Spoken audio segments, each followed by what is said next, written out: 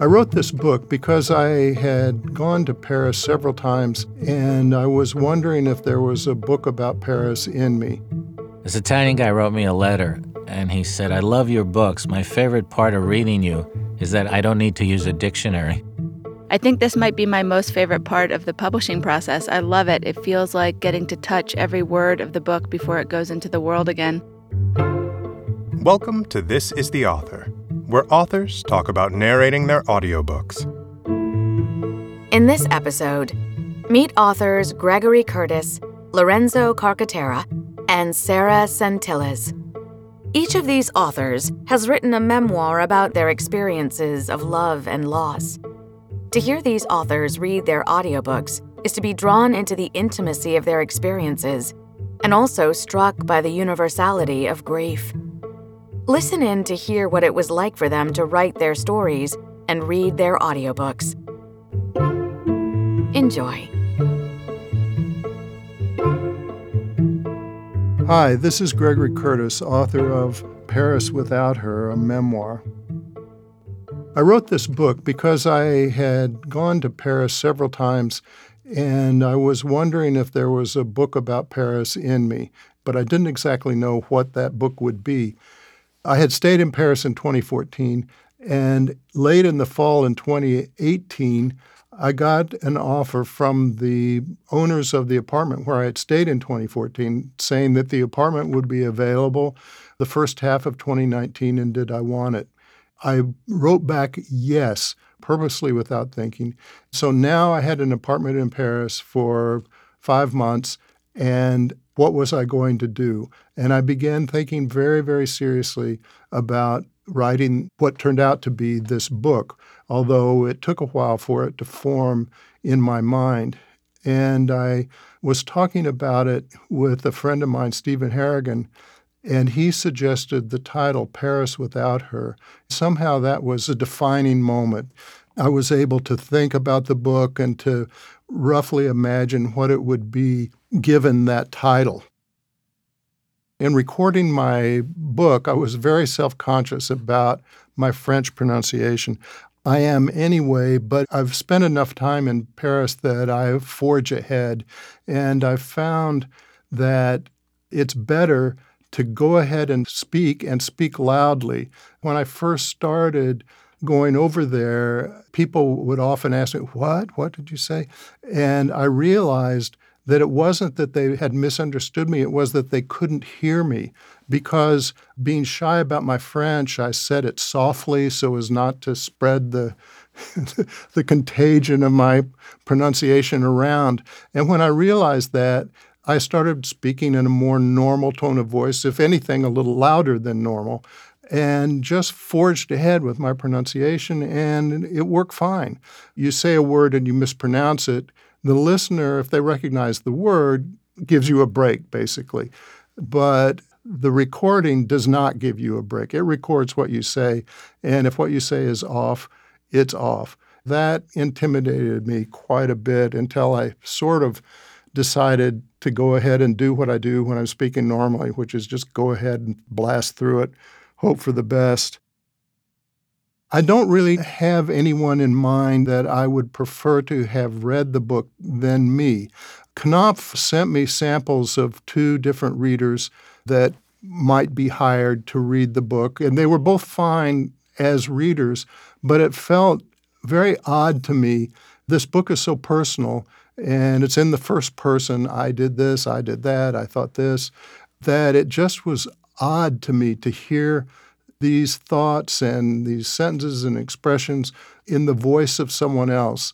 So that's when I decided, if they would let me, that I wanted to do it myself. And it turned out to be very difficult, very demanding, but I'm glad I did it. I think it will be worth it in the long run. I listen to audiobooks. Mostly I listen when I'm driving in my car. Tracy, my wife, my late wife, she liked it too. And I mentioned in the book that several summers she and I drove back and forth to Provincetown, Massachusetts from Austin, Texas, and we listened to audiobooks on the way. We actually listened to a lot of Proust. Books like Proust, War and Peace, these long, long books work well on audio where you just have these long stretches of highway. Thanks for listening to this, and now please listen to a clip from my audiobook. For the first 8 months, 2010 was a particularly good year. In April, our daughter Vivian got married. Her husband Jason was a funny, happy, brilliant electrical engineer. Our son Ben performed the ceremony that Vivian and Jason had written. Friends of ours and theirs came from all across the country. When the band began, I danced with the bride and Tracy danced with the groom, and then we traded partners and everyone started dancing. At one point, the aggressive wife of one of our friends was standing so close to a man other than her husband that he was trapped against the wall and was squirming to get away. It was comical. I looked for Tracy just as she was looking for me. When our eyes met, we both began smiling like conspirators.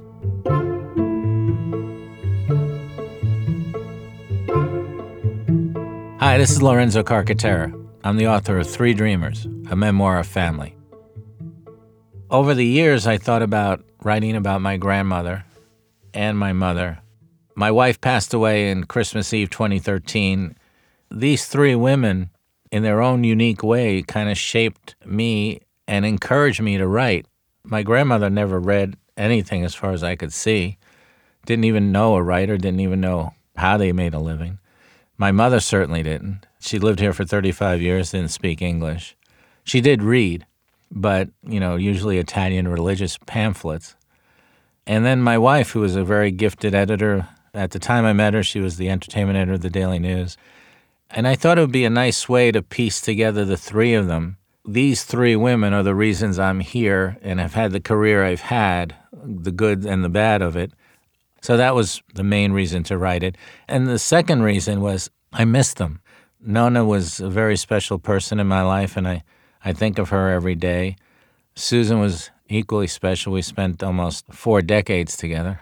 And my mother, even though we had an up and down relationship, she did her best, and I think in her own way, she pushed and encouraged me. So it's a tribute to those 3 women. Recording the audiobook, coming in, I was a little nervous. Not nervous. I was wondering, why didn't they get Stanley Tucci or Joe Mantegna? Why me? But I have to say, I enjoyed the whole process, and everyone involved made it really easy. I had a terrific director. Now I'm hooked. I'm a ham to begin with, so the next book, they're going to have to fight not to have me do it. There are no words or phrases I didn't know how to pronounce in the book, very simply because one of my favorite fan letters, this is my 12th book, and I just finished my 13th, but so I think it was the 3rd or 4th book. This Italian guy wrote me a letter, and he said, "I love your books. My favorite part of reading you is that I don't need to use a dictionary." I write for a working class audience, and when I was a kid, I was fortunate enough to kind of be mentored by Pete Hamill and Jimmy Breslin when I was at the Daily News as a copy boy, and Pete always said, always know when you sit down to write whatever you're going to write, exactly who you know you're writing for, who is in your mind picking up that book. Now, it doesn't just mean that, only a guy who works construction or is a plumber or somebody's reading me. Other people obviously can and will read me, but I like the fact that I know exactly in my mind who I'm directing that story to working people, and I grew up with them. They're both here and in Italy, so I get them, and I understand them. I'm never going to do a story about some professor in, New England somewhere who's blocked on a novel for 28 years. That doesn't interest me. And I do find those books, on the occasion I've had to look at them, to be pretty boring, actually. So I always know who I'm writing for, or I hope I am anyway. Frederick Forsyth's memoir was terrific, and it was read by him. I think he's a great writer. I think Day of the Jackal is one of the best thrillers ever made. I believe he wrote that book in 44 days. And I read it as a young man, and then I reread it about 15, 20 years later. And then I read it again after I listened to the memoir. I know Charles de Gaulle was not assassinated, but 3/4 of the way through that book, you are convinced that the jackal is going to kill Charles de Gaulle. That memoir was very instructive in how to become a writer, what goes into being the writer's life and how you tell the stories. His thrillers have been phenomenal. And then I listened to a few James Patterson books. I have to be honest, I'd never read a Patterson book, and then I think a friend gave me 3 or 4 audiobooks to listen in the car, and I was hooked. I mean, the guy can move a story. There's a reason he's selling like 100 million books a day, it looks like. He's a great, great storyteller. It just made the hour-and-a-half drive I used to have to make a pleasure, to the point where you drive by your exit sometimes just to hear the next couple of chapters. I'd like to listen to audiobooks in the car, especially if I'm alone. If there are other people in the car, they're going to talk. And I remember years ago I had this conversation with Richard Price. When we were kids and went to the movies, it was like church to us. It had to be quiet. And that's how I treat listening to an audiobook in the car. I don't want any, outside distractions. So if you have somebody in the car, my kids always tease me about this. If we get in the car, Nick right away wants to put on whatever hip-hop station he can find on my Sirius network, which means it's going to take me, when he's not in the car, about 3 hours to find CNN again. So I just tell them as they get in, listen, I'm listening to this particular audiobook, and I just would like to listen to it. And inevitably, 5 minutes into it, they start talking among themselves, the cell phones ring, and you go, okay, this is not going to work. So the best way to listen to an audiobook, in my opinion, is in a car, by yourself, windows up, air conditioner down. That's, once we get rid of the pandemic. Now that you've heard me go on and on, here's a clip from 3 Dreamers, a memoir of family. I think back and see the many faces and hear the many voices that have come into my life through the years. Some were instructive, some destructive, and some reached out a guiding hand that helped me more than I could ever thank them for. But the course of my life's voyage, the foundation for the career I have forged, rests in the hands of 3 very strong-willed and determined women, each one very different from the other. They helped direct me, each in her own way, toward an honest and productive life.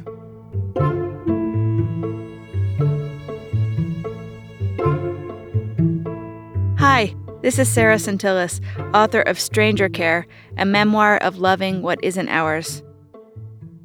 I wrote my book as a love letter to our foster daughter, Coco.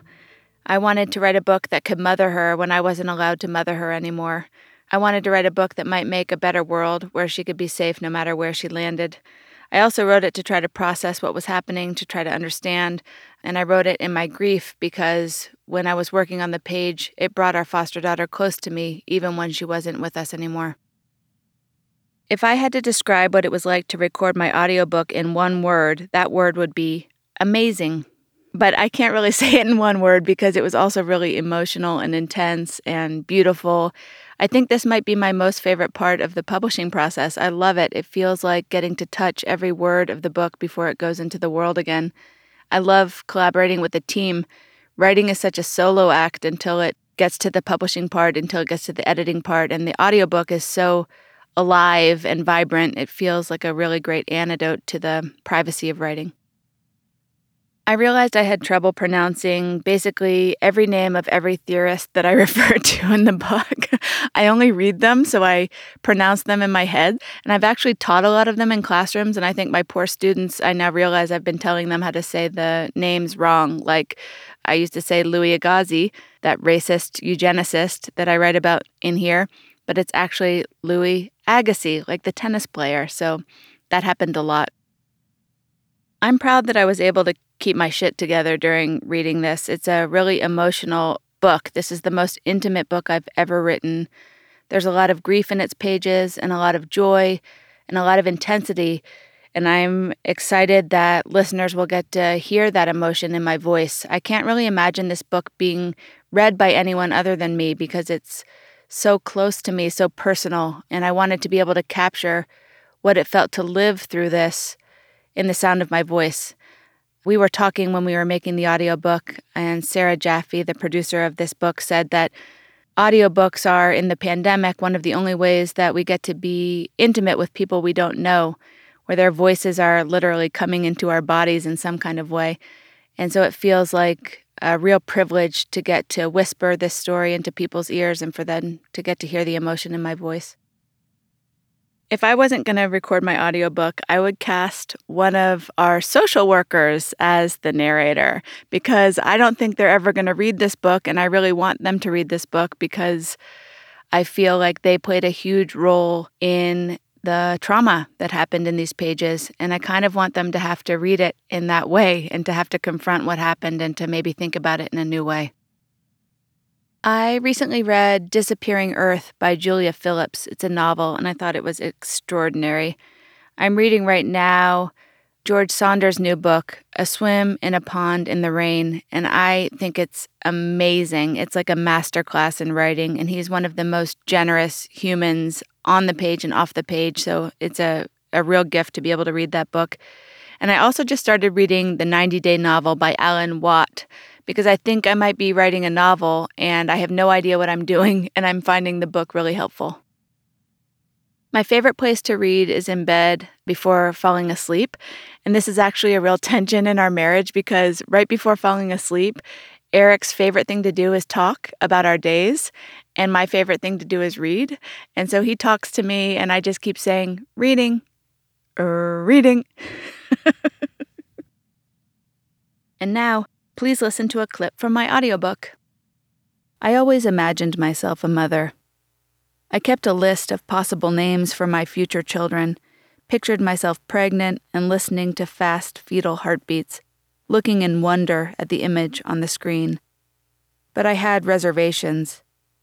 I'd absorbed the messages in the cultural ether that framed motherhood as both holy work and trap. My ambivalence grew. When Eric and I married in 2004, we agreed we'd eventually have a child, but we were busy doing other things. Writing dissertations, writing books, chasing academic jobs around the country, and by the time we started talking in earnest about becoming parents, I was in my mid-30s and Eric was close to 40.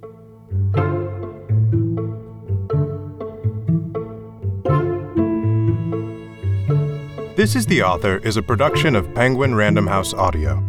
Thank you for listening. For more behind-the-mic content and audiobook recommendations, visit www.penguinrandomhouseaudio.com/nextlisten.